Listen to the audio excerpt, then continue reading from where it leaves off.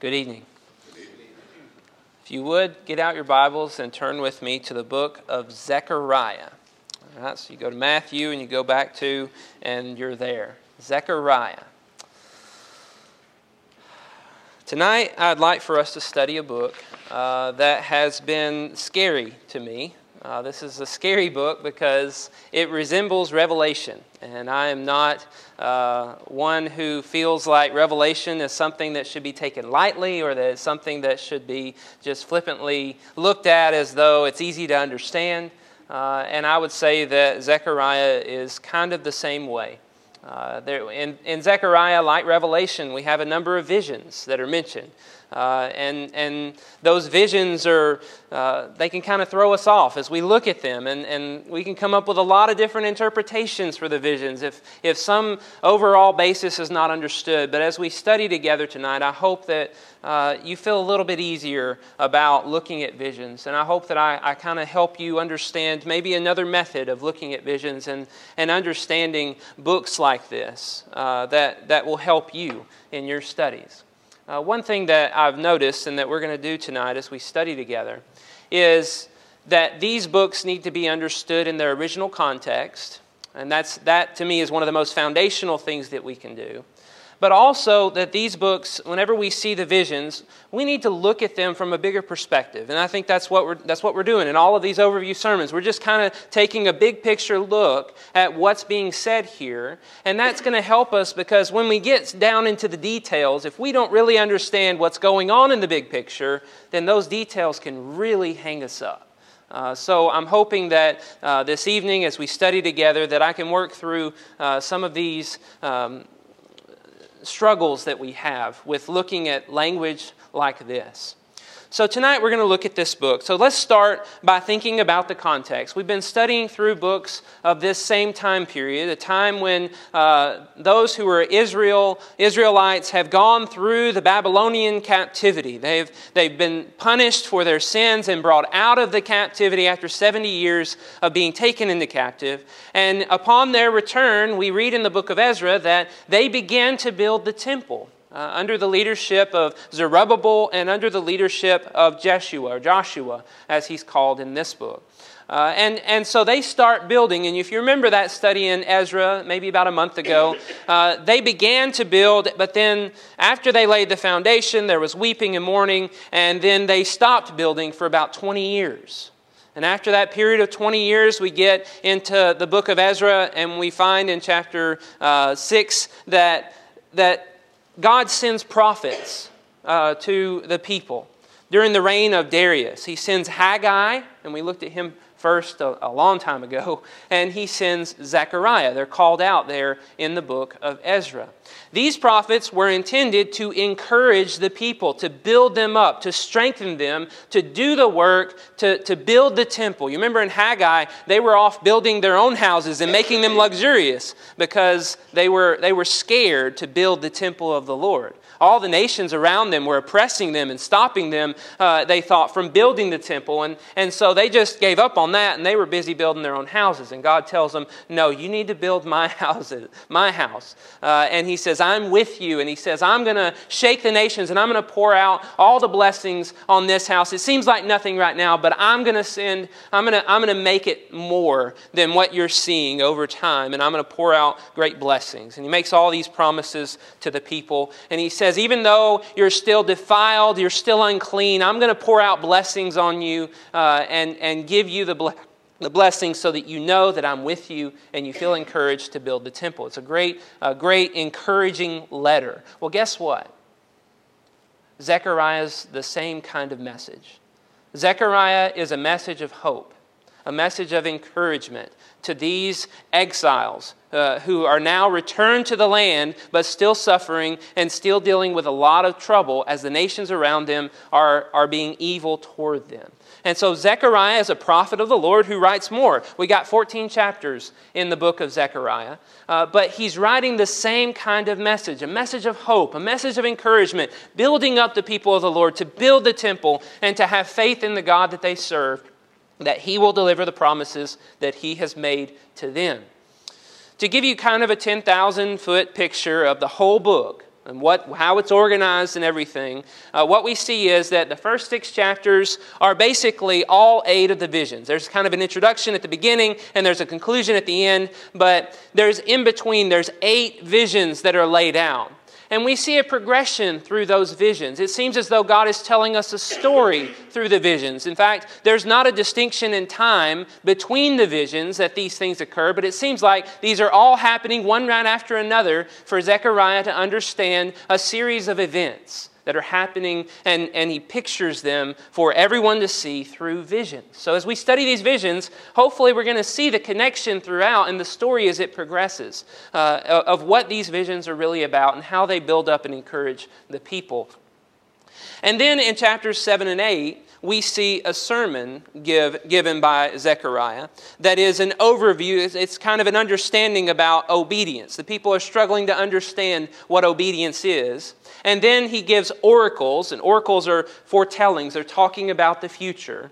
And he's telling them about the great shepherd that is to come in the first oracle of chapters 9 through 11. And then he tells them about the salvation of Jerusalem that is to come in chapters 12 through 14. So from a big picture perspective, we can see these kind of breakups. At the beginning of chapter 9, he says the oracle. At the beginning of chapter 12, he says the oracle. And 7 through 8 have a connection as well. That this is the way the book is structured. This is the way the book is broken up. Now let's understand the details of all of this message. Let's start out reading the first 6 verses of chapter 1. It says, "In the 8th month, in the 2nd year of Darius, the word of the Lord came to the prophet Zechariah, the son of Berechiah, son of Iddo, saying, The Lord was very angry with your fathers. Therefore say to them, Thus declares the Lord of hosts, Return to me, says the Lord of hosts, and I will return to you, says the Lord of hosts. Do not be like your fathers, to whom the former prophets cried out, Thus says the Lord of hosts, Return from your evil ways and from your evil deeds.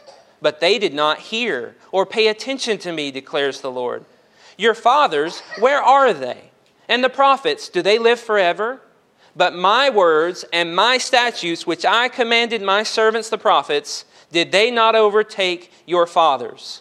So they repented and said, As the Lord of hosts purposed to deal with us for our ways and deeds, so has he dealt with us." This first 6 verses are kind of confusing. Who's the they and that's going on between them? But if we were to summarize, essentially God is pleading with the people to return to me. He says, return to me. If you'll return to me, I will return to you. We saw this in Malachi. And they said, how do we return to you in Malachi? But here, notice, he says, return to me, I'll return to you. And then he says, remember your fathers, the prophets I sent them out to your fathers, and I told them to repent, and they didn't listen. They held on to their evil ways, and they didn't pay attention.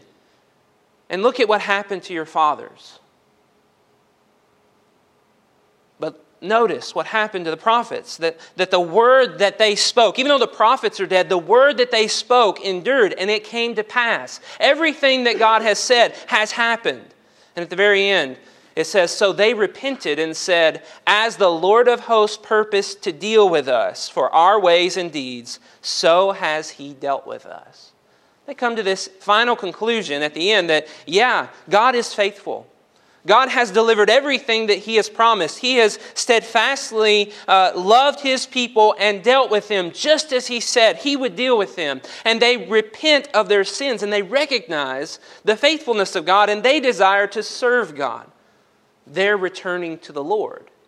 And this is the basis for everything that's in this book. The picture is the people have heard this word and now they're desiring to repent. They're desiring to return to the Lord. And guess what? This book is about the Lord returning to them and what this looks like. That he has said, return to me and I will return to you. The beginning starts, they are returning to the Lord. And the rest of the book is about how he will return to them. Okay, so that's from a big picture. Everything that we're going to be looking at is revealing to us about how God has decided he's going to return to his people. He's going to help them. Okay, so that helps us with these 8 visions to understand what's going on throughout them. At the beginning, the first vision in chapter 1, verse 7 through 17, we see a man riding on a red horse coming up. And the man comes up and he's asked, where have you been? I've been patrolling the earth and going and seeing everything that's done on it. And then the angel asks him, what did you see? What's going on? And he says that the earth is at rest. And we might think, oh, well, that's a good thing. The earth is at rest. That's how it should be, right? But actually, it's not. That's not a good thing. And we see that after, in verse 12, the angel of the Lord says, O Lord of hosts, how long will you have no mercy on Jerusalem and the cities of Judah, against which you have been angry these 70 years? And the Lord answered gracious and comforting words to the angel who talked with me. Notice the angel comes forward and says, the earth's at rest. And then another angel says, well, Lord, how long are you not going to have mercy on your people? The earth being at rest was not a good thing because God's people had not been fully restored yet. Why is there peace on the earth? There should be action. There should be judgment against the enemies of the Lord. Lord, you're supposed to do something. How long will you go before you give mercy? It's been 70 years, he says, and that's 70 years since the destruction of the temple. 70 years from the deportation, the people returned. It's been 70 years since the temple was destroyed. How long will you go on? And the Lord says gracious and comforting words to the angel who talked with him. He says in verse 14, I am exceedingly jealous for Jerusalem and for Zion. And I am exceedingly angry with the nations that are at ease. For while I was angry a little, they furthered the disaster. In verse 16, I have returned to Jerusalem with mercy. My house shall be built in it, declares the Lord of hosts, and the measuring line shall stretch out over Jerusalem. You see, he's going to come, he's going to judge the nations, he's going to take back his people, and he's going to build his house. He's going to build this temple that's been laid destroyed, and he says, a measuring line I'm going to stretch out over Jerusalem. Now, if you know prophecy at all, you know measuring lines can be a bad thing, measuring for judgment, but in this case, it seems like it's a good thing. He's measuring Jerusalem for a good thing, and we're going to see that that's actually the case as we continue and as we get to the third vision. In the second vision, it's kind of a shorter vision. We see Zechariah lifting up his eyes and beholding 4 horns. And these 4 horns are the nations that have scattered Judah and that have caused them to hang their head low. Okay? So these are bad nations that have come up against Jerusalem and God's people and been oppressing them. And God says he's sending out, the Lord showed me in verse 20, 4 craftsmen. And I said, what are these coming to do? And he said, these are the horns that scattered Judah so that no one raised his head. And these, the craftsmen, have come to terrify them and to cast down the horns of the nations who lifted up their horns against the land of Judah to scatter. Here we see God lifting up 4 craftsmen to defeat the enemies who have oppressed God's people. He's fixing the situation laid out in Vision 1, that the people are not fully restored yet, and the nations are at ease when they shouldn't be. By sending out these 4 craftsmen, he's dealing with the problem just as he promises. And then we get to the third vision in chapter 2. And in this vision, a man comes with a measuring line to Jerusalem. And he's measuring it to see what is its length. And then verse 4, it said to him, run, say to that young man, Jerusalem shall be inhabited as villages without walls because of the multitude of people and livestock in it. And I will be to her a wall of fire all around, declares the Lord, and I will be the glory in her midst. What he's saying here is the man is measuring Jerusalem for expansion. That's what's going on. There's going to be a number of people coming in. There's going to be a number of livestock. So here's the blessing, that God is going to destroy and judge the enemies in Vision 2, and that he is going to measure Jerusalem and prepare for the great expansion in Vision 3. And it says in verse 8, he who touches you touches the apple of his eye. Verse 9, behold, I will shake my hand over them, and they shall become plunder for those who served them. Then you will know that the Lord of hosts has sent me. Sing and rejoice, O daughter of Zion, and behold, I come and I will dwell in your midst, declares the Lord. And verse 11, and I will dwell in your midst. Notice that phrase again and again popping up. That sounds a lot like what we studied this morning in Matthew. God's saying, I'm going to come and dwell in your midst. And there's going to be all these blessings that are going to be poured out. And God is going to help his people. And at the end, be silent, verse 13, all flesh before the Lord, for he has roused himself from his holy dwelling. God is coming to bless his people in Jerusalem.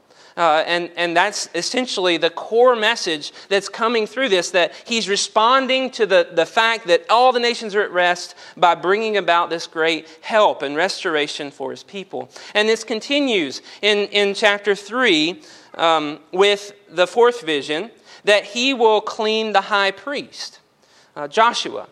Joshua comes standing before the angel of the Lord, and Satan starts to accuse him. And God says, he's a brand that I've pulled out of the fire of judgment, okay? And God decides to be merciful to the high priest. He says, let's put clean clothes on him. He's got filthy garments. He's accused. He's guilty. And God says, let's put clean clothes on him. And so they start to put clean clothes on him. And then Zechariah, I think, is the guy that stands up and says, and put a clean turban on his head. And they put a clean turban on his head. The high priest is made clean. The high priest has to be made clean in order to offer atonement for the sins. And that's what he's doing. He's helping the people to be having a relationship with the Lord. Again, in verse 6, the angel of the Lord solemnly assured Joshua, thus says the Lord of hosts, if you will walk in my ways and keep my charge, then you will rule my house and have charge of my courts, and I will give you the right of access among those who are standing here. Promise is, you will once again be my high priest. And that's what he makes the promise to Joshua. In verse 8, he says something else. It's very interesting. Behold, I will bring my servant the branch. In verse 9, he says, I will remove the iniquity of this land in a single day. That branch idea is going to be important for later. And the iniquity being removed in a day is an important idea as well. He's kind of foretelling these events, these things that he's going to do in the future at this point. But the vision's main point is the high priest is going to be cleaned. And the next vision kind of goes along with it. Not only is God going to restore the high priest, but he's also going to restore the kingly figure in Zerubbabel. Zerubbabel, you remember, is the signet ring he's been given the signet ring according to Haggai. He's a descendant of David that eventually leads to the Christ. He's in both of the genealogies. But in this text, we see a vision that really kind of throws us off. This is kind of a tough one, okay? I'm not going to sugarcoat it. You've got a lampstand with 7 lamps on it and a bowl on top of the lamps, okay? And then you've got 2 olive trees on either side. Now, olive trees provide the olive oil that lights the lamps and keeps the lamps flowing. So the olive trees are the source of the light that is burning for the olive trees. And we can kind of grasp that understanding. I mean, if you were a Jew, you would have easily saw that because they had lampstands in the holy place. They had lampstands that were representative of things in the Old Testament. We don't have time to get into those details, but there's this picture of a lampstand, a bowl, and 2 olive trees. And Zechariah is even like, what's this about? You know, the angel asked him, do you know what these are? He says, I don't know what these are, in verse 5. And then verse 6, this is what the angel says about all this. This is the word of the Lord to Zerubbabel, not by might, nor by power, but by my spirit, says the Lord of hosts. Who are you, O great mountain? Before Zerubbabel you shall become a plain, and he shall bring forward the top stone amid shouts of grace to it. Okay, what is that about? What is he saying here? Well, the word of the Lord, the whole picture is essentially trying to say that this is the word of the Lord to Zerubbabel, that God is the source, God is providing what is needed to light the fire, to get Jerusalem going again. And he is the one who's going to make it possible for this temple to be built. They don't feel like it can be built, but he says it's going to happen. And not only is it going to happen, you, Zerubbabel, who started this 20 years ago, you're going to lay the capstone on this temple. He's going to make it happen through Zerubbabel.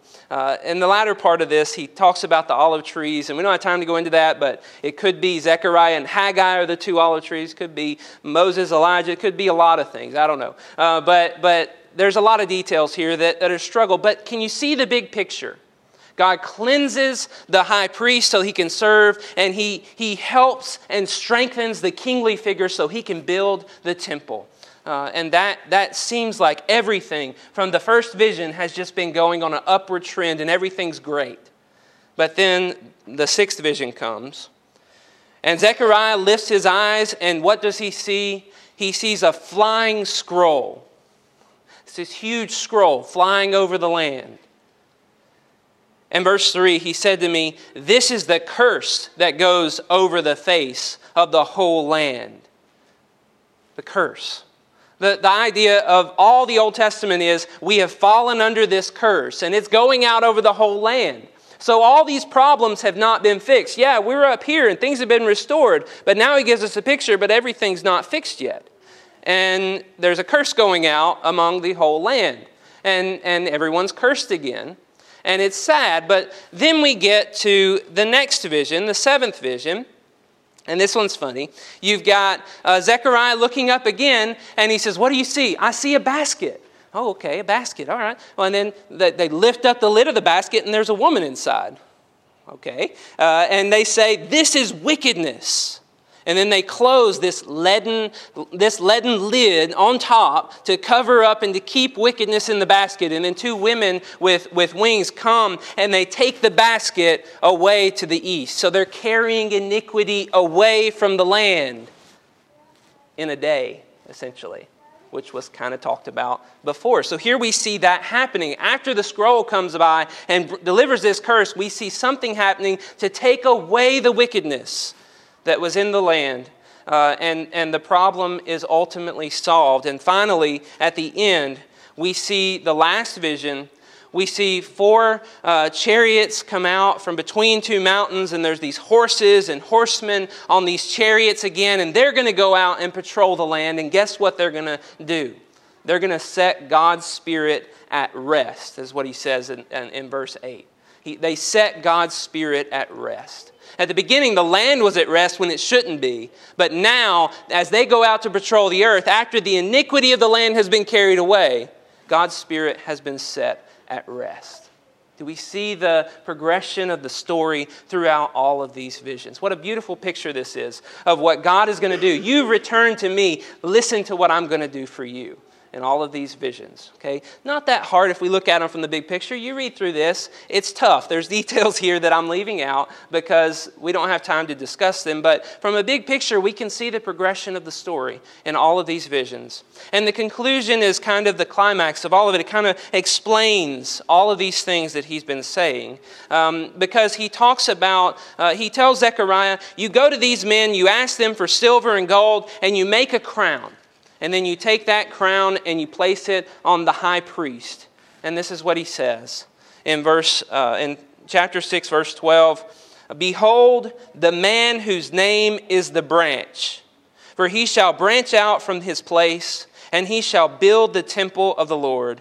It is he who shall build the temple of the Lord, and shall bear royal honor, and shall sit and rule on his throne, and there shall be a priest on his throne, and the council of peace shall be between them both. Okay, so you've got a high priest who is made a king in this vision, and he's called the branch. Oh. Okay, well this is sounding very New Testament. High priest and king. That sounds a lot like Jesus. In verse 15, those who are far off shall come and help to build the temple of the Lord. He builds the temple, and those who are far off come and help him. And you shall know that the Lord of hosts has sent me to you. And this shall come to pass if you will diligently obey the voice of the Lord your God. So the picture of a priest and king building the temple and helping the people is what he wraps up all these visions as. Pretty cool stuff. Okay, I love this. I mean, I'm eating it up. This is fun stuff to me. All right, we get to chapter 7 and 8, though, and we see a sermon. This one's a little bit easier. We get past the visions. It becomes a little bit easier in this sermon because the people come to Zechariah, and they're asking him, what about the fast that we've been doing? I mean, 70 years we've been in captivity. We've been fasting and abstaining from all kinds of things. And all these days of the year we've set aside for fasting. And should we keep doing that, now that you've come and told us all of this? And God asks them, well, why have you been fasting? Who have you been fasting for? this whole time? It's kind of funny. As he asked this, he's like, when you fast, and you're not fasting for me. You've been fasting for yourself. Your fasting is really just about self-righteousness and showing yourself to be religiously good and righteous and pure. And it's not really about serving me.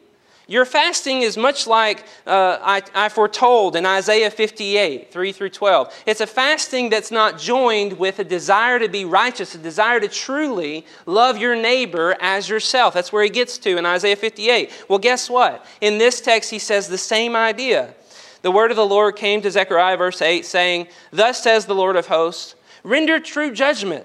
Show kindness and mercy to one another. Do not oppress the widow, the fatherless, the sojourner, or the poor, and let none of you devise evil against another in your heart." He says the same thing in verse 16 of chapter 8. These are the things you shall do. Speak the truth with one another. Render in your gates judgments that are true, and make for peace. Do not devise evil in your hearts against one another, and love no false oath. For all these things I hate, declares the Lord. You see, they're acting righteous. They're acting like they love the Lord by fasting, but at the same time, they're being wicked and doing what they want to do and harming their brother and not showing love to their brother. And so God says, you're not fasting for yourself, or you're not fasting for me. You're fasting for yourself to make yourself feel better about your sins that you've done. And I would much rather you just stop doing all the sins and actually serve me and be faithful to me than to keep on fasting. And he makes these promises to them. Notice this in chapter 8, verse 3. I have the wrong thing on the PowerPoint. Chapter 8, verse 3. Thus says the Lord, I have returned to Zion and will dwell in the midst of Jerusalem, and Jerusalem shall be called the faithful city and the mountain of the Lord of hosts, the holy mountain. This is a promise that he makes to his people. I'm coming, I'm going to dwell with you, and you're going to be called the faithful city. It's not going to be about fasting and taking advantage of your brother and doing whatever you want to do. You're actually going to be faithful to me. That's what's coming. That's what I will do for you.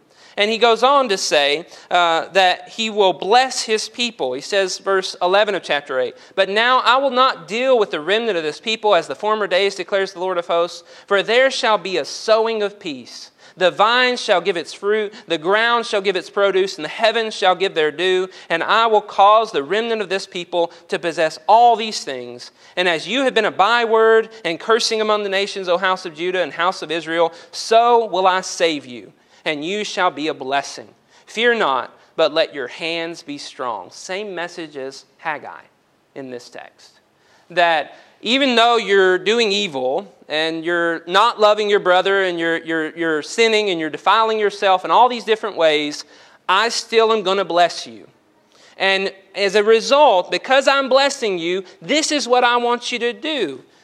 I want you to love truth and peace. Look at the end of verse 19. Therefore, love truth and peace. And he wants them to take all of the fasts that they were doing in the past, and instead of fasting, because he's blessing them so much, I want you to feast.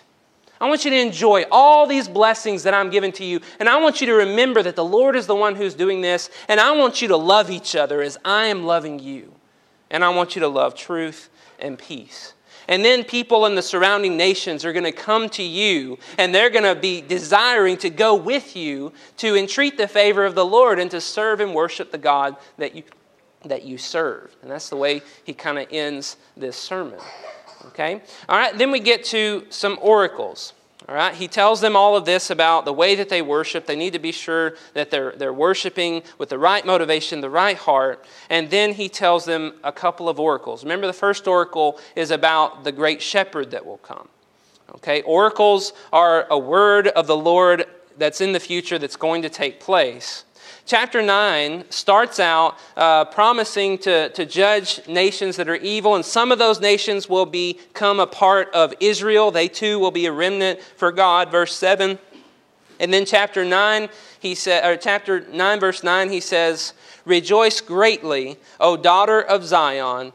Shout aloud, O daughter of Jerusalem, behold, your king is coming to you. Righteous and having salvation is he, humble and mounted on a donkey, on a colt, the foal of a donkey. He starts to give them a picture of their king who is coming, that is going to help them and restore them and save them. He is the great king who will secure for them the land and the promises that God is making. And verse 16, on that day that the Lord their God will save them as the flock of his people. For like the jewels of a crown, they shall shine on his hand. For how great is his goodness and how great is his beauty. Grain shall make the young men flourish, and new wine the young women. Ask rain from the Lord in the season of the spring rain, from the Lord who makes the storm clouds. And he will give them showers of rain to everyone, the vegetation in the field. The picture is the king is going to come. He's going to bless the people and provide for them all the things that they need. And then verse 3 begins kind of a transition as he talks about this great shepherd who's coming to bless the people.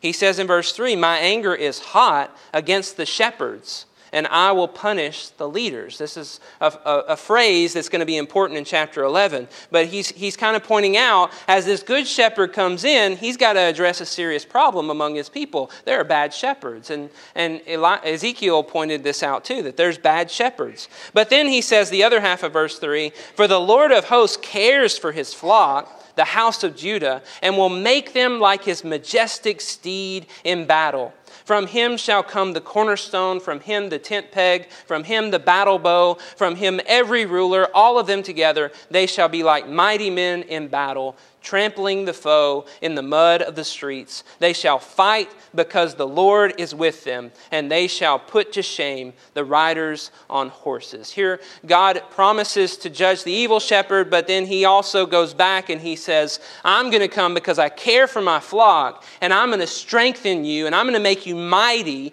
and I'm going to make you glad so that you're able to go out and conquer the enemy for yourself. Okay? And that's a lot of chapter 10 is going back to that idea that he's going to strengthen them, and then they're going to be glad, and then they're going to come out and they're going to remember the Lord as they're out fighting, and they're going to fight against those who are against them. All right, chapter 11 kind of shifts, in this oracle. He's talked about how he's going to judge the shepherds. Now in chapter 11, he goes into more detail about that. The shepherd king is coming at the first part of the oracle. He's going to strengthen the people and give them might. And then he talks about these bad shepherds. And he tells them the sound of the wail of the shepherds is going to happen, for their glory is ruined, verse 3. The sound of the roar of lions, for the thicket of Joran is ruined. He's going to judge those shepherds. And now what he does is he gives an image for them to see by Zechariah acting out. Okay? Ezekiel had all of these acts that he would do in his prophecy, and you see those. But Zechariah is told, I want you to be a shepherd. So Zechariah gets his staffs. He's got a staff named Favor and a staff named Union, and he's going to be the shepherd of the sheep. So he goes out to be the shepherd of the sheep, and it turns out these are sheep who are doomed for slaughter by the sheep traders. Okay? These shepherds are horrible shepherds, and they're about to destroy all the sheep. And so he takes his staffs and he goes out there, and in 1 month he destroys the 3 shepherds. Now, what does Zechariah actually do? I don't know. I don't know if he actually kills some people or what happens here, but he's supposed to go out and destroy the shepherds. And then it says in verse 8, but I became impatient with them, and they also detested me. So he's this shepherd that goes out with a staff of favor and union, and he gets rid of the bad shepherds, and they detest him. The sheep detest him. The sheep don't want anything to do with him. They're not listening to him. And so look at what he does in response. In verse 9, so I said, I will not be your shepherd. What is to die, let it die. What is to be destroyed, let it be destroyed. And let those who are left devour the flesh of one another.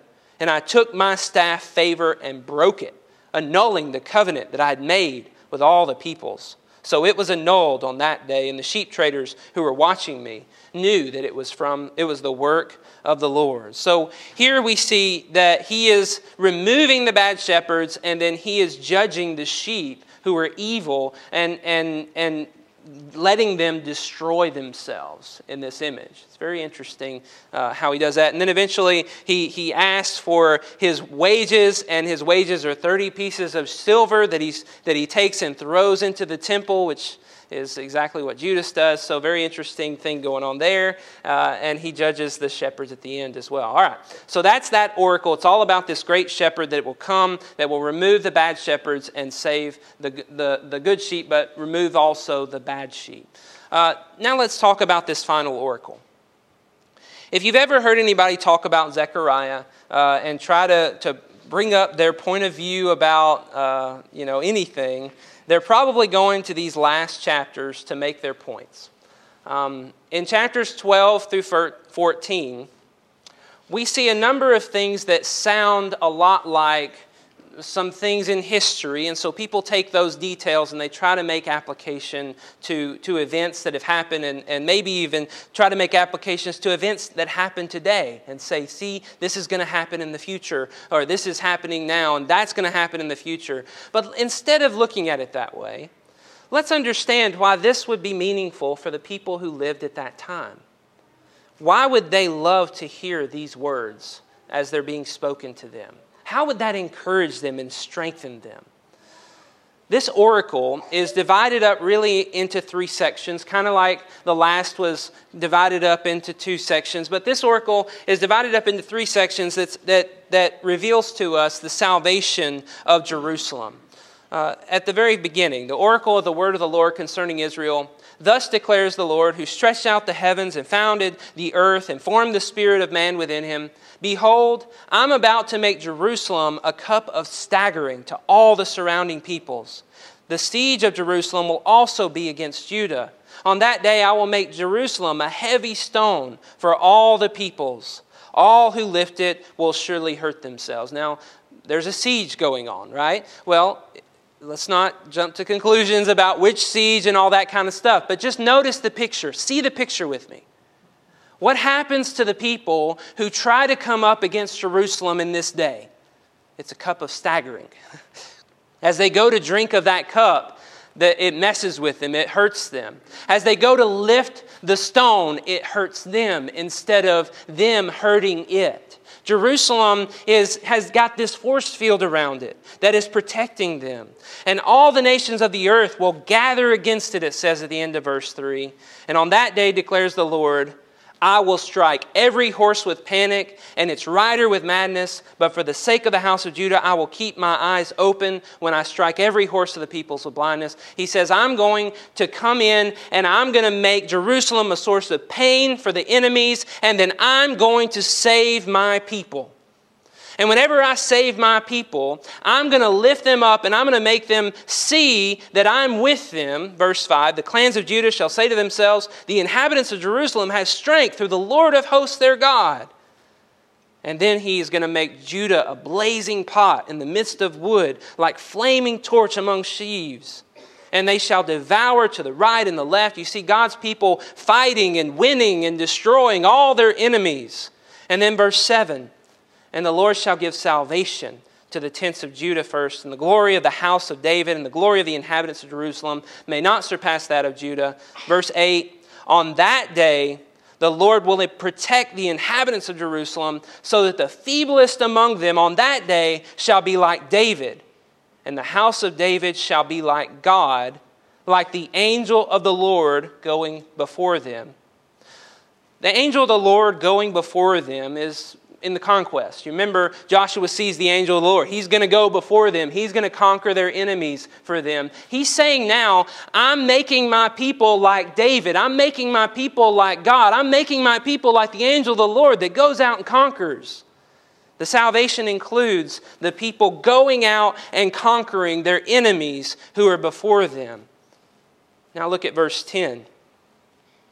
And I will pour out on the house of David and on the inhabitants of Jerusalem a spirit of grace and pleas for mercy, so that when they look on me, on him whom they have pierced, They shall mourn for him as one mourns for an only child, and weep bitterly over him as one weeps over a firstborn. There's weeping that's going on because they're looking on him whom they have pierced.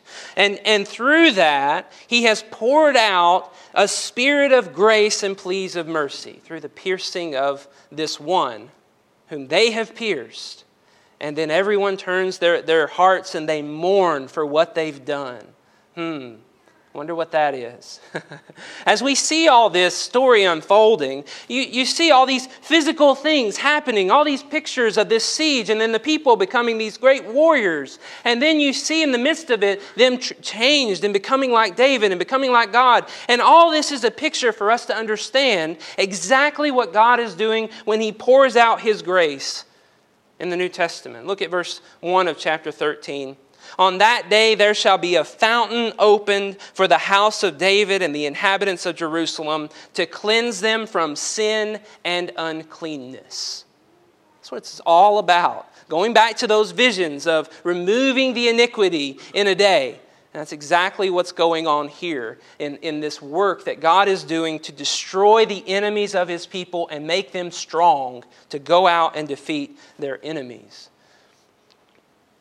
All right. The next section of this oracle is the rest of chapter 13, where he starts to describe God's people a little bit more. He's described them as being mighty and going out and defeating their enemies. But notice verse 2, on that day, declares the Lord of hosts, I will cut off the names of the idols from the land, so that they shall remember them no more. And I will also remove from the land the prophets and the spirit of uncleanness. God is going to change the people to remove their idolatry, to remove all those prophesying and teaching, all these things that are being taught, all the uncleanness. He's going to remove all of that stuff. And those who are prophesying are going to find great persecution and suffering instead of having gain for the work that they're doing. And then he says in verse 7, strike the sheep, and the sheep will be scattered. And then he says, I will turn my hand against the little ones. In the whole land, declares the Lord, 2/3 shall be cut off and perish, and 1/3 shall be left alive. So now there's a killing of his own people that's going on. Well, what in the world? Why is that happening? That doesn't make sense. Why would he do this to his own people? Well, his people are being persecuted, and now they're being killed. But then notice what happens. I will put this 1/3 that remains, I will refine them as one refines silver and test them as gold is tested. They will call upon my name and I will answer them. I will say, they are my people, and they will say, the Lord is my God. Yeah, God's going to wipe out a lot of his people. Wipe out those sheep that despise him. Wipe out those who rebel against him. But there are going to be some who will endure and who will be refined, and they will become his people. Okay?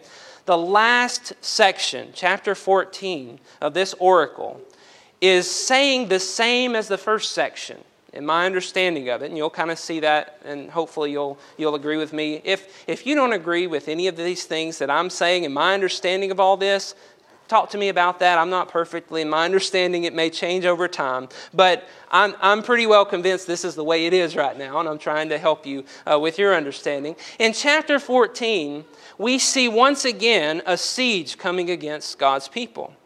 Verse 1. Behold, a day is coming for the Lord, when the spoil taken from you will be divided in your midst. For I will gather all the nations against Jerusalem to battle, and the city shall be taken, and the houses plundered, and the women raped. Half of the city shall go into exile, but the rest of the people shall not be cut off from the city. So he says, there's coming a day when the spoil taken from you will be divided in your midst. Now, it could be that all the stuff's been taken from you, you're going to receive back. They're going to divide it up and give it back to you. Or it could be you're sitting there and you're about to be taken into captive. Half of you have been taken into captive, and they're dividing up your property among themselves at the point of what's about to happen. I think that's probably the case. Half of the city has gone into exile. The rest of the people, though, he says, shall not be cut off from the city. Verse 3, then the Lord will go out and fight against those nations when he fights on the day of battle. On that day his feet shall stand on the Mount of Olives that lies before Jerusalem on the east, and the Mount of Olives shall be split in two. You got this terrifying vision of God's people being suffering and persecuted, and the nations are raging against them. And God comes in and he sets his feet on Mount Olives, and then there's this big earthquake. And there's this big split that happens. And that's terrifying. It would be terrifying. It's during the days of Uzziah, there was this huge earthquake that terrified the people. And verse 8, on that day, living waters shall flow out from Jerusalem, half of them to the eastern sea and half of them to the western sea. It shall continue in summer as in winter. Notice, God shakes the earth and he opens up these living waters for the earth to take, for those who are his people to take. And those living waters sound a whole lot like the fountain that was mentioned back in chapter 13, verse 1 to me. It sounds a lot like that. Same kind of idea. The fount is open and it shall continue to flow in summer as in winter. And verse 9, the Lord will be king over all the earth. On that day, the Lord will be one and his name one. He establishes his king. He saves his people. He gives them the blessing, the living waters that they need to be alive spiritually, to serve him faithfully. And he is their king, reigning over them. And in the rest of this chapter, we see the people are able to dwell in security. They have the security they're finally looking for, given to them. And the nations around them are plagued. They're suffering and they're enduring a plague that kind of looks like a zombie apocalypse kind of a scene. That's what everybody kind of goes to with this. But they're plagued and they're rotting away. But those who survive the plague of the nations will come and they will worship the Lord. Or if they don't, they'll be cursed like everyone else. And in the end, those who come and worship the Lord will be called holy to the Lord. And the last verse says, there shall no longer be a traitor, some translations say Canaanite, in the house of the Lord of hosts that day. In other words, nobody's going to be a foreigner who is holy to the Lord that day. Everybody's going to get to come in, going to get to take of the fount of the life-giving stream that is available to them. Okay? All right, that's a lot of information, isn't it? Woo! All right, so Zechariah. That's the book of Zechariah as far as I understand it. I hope that helps you in your studies as you study this book and other books. If there's any part of this that's confusing to you, come talk to me, email me, call me, whatever you want to do. Understand we're all imperfect. We all make mistakes. I may have missed something, or I may have just misread it or something like that. But that's the way I see it from a big picture point of view. It's not that difficult if we just stay in the big picture. When we get in the details, it gets a little harder, and I'll admit that. But from the big picture, we see God coming in, establishing his son, Jesus, as the branch who will be God with us, allow God to dwell in our midst. He will be a wonderful shepherd king over us and bring us all the spiritual blessings that were promised. And that's what we see ultimately happen in the New Testament. Throughout this, you see this throughout, that God is promising, because the people have returned to him, that he's going to pour out these blessings and bring about the king that is going to help them dwell securely in the land, which is ultimately what they're wanting. Now let's step back and think about what this means to the people who are listening to this, okay? And how this applies to us. Notice, if you're an Israelite at that time, dwelling in Jerusalem, everything's destroyed around you, and you're supposed to go build this temple, what kind of message would that send to you? I think we resemble them in our struggles against the nations. They've got all these nations oppressing them. The nations are raging and plotting in vain to overthrow the Lord and his anointed. And God laughs. This is in the bulletin, Psalm 2. God laughs at them. He holds them in derision. And we go through the same thing. We're sitting here and People are telling us not to believe what the Bible says, and people are against the way that we understand Scriptures, the way that we study to learn what God's will is, and we try to live by that. And they're telling us, you can't do that, you can't do this, you can't do that. And guess what? God is saying here, you can and you will, because I've made a way for you to do that.